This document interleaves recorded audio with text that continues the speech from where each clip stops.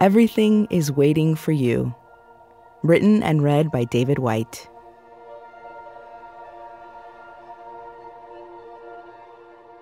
Your great mistake is to act the drama as if you were alone. Your great mistake is to act the drama as if you were alone.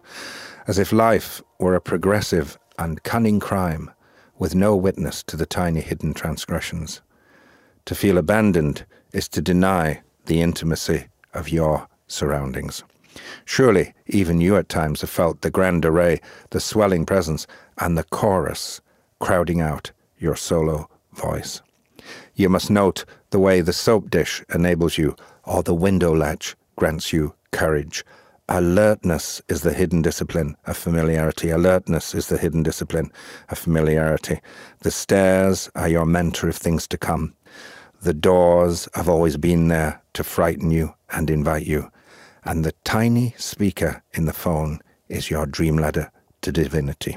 The tiny speaker in the phone is your dream ladder to divinity. Put down the weight of your aloneness and ease into the conversation. The kettle is singing even as it pours you a drink.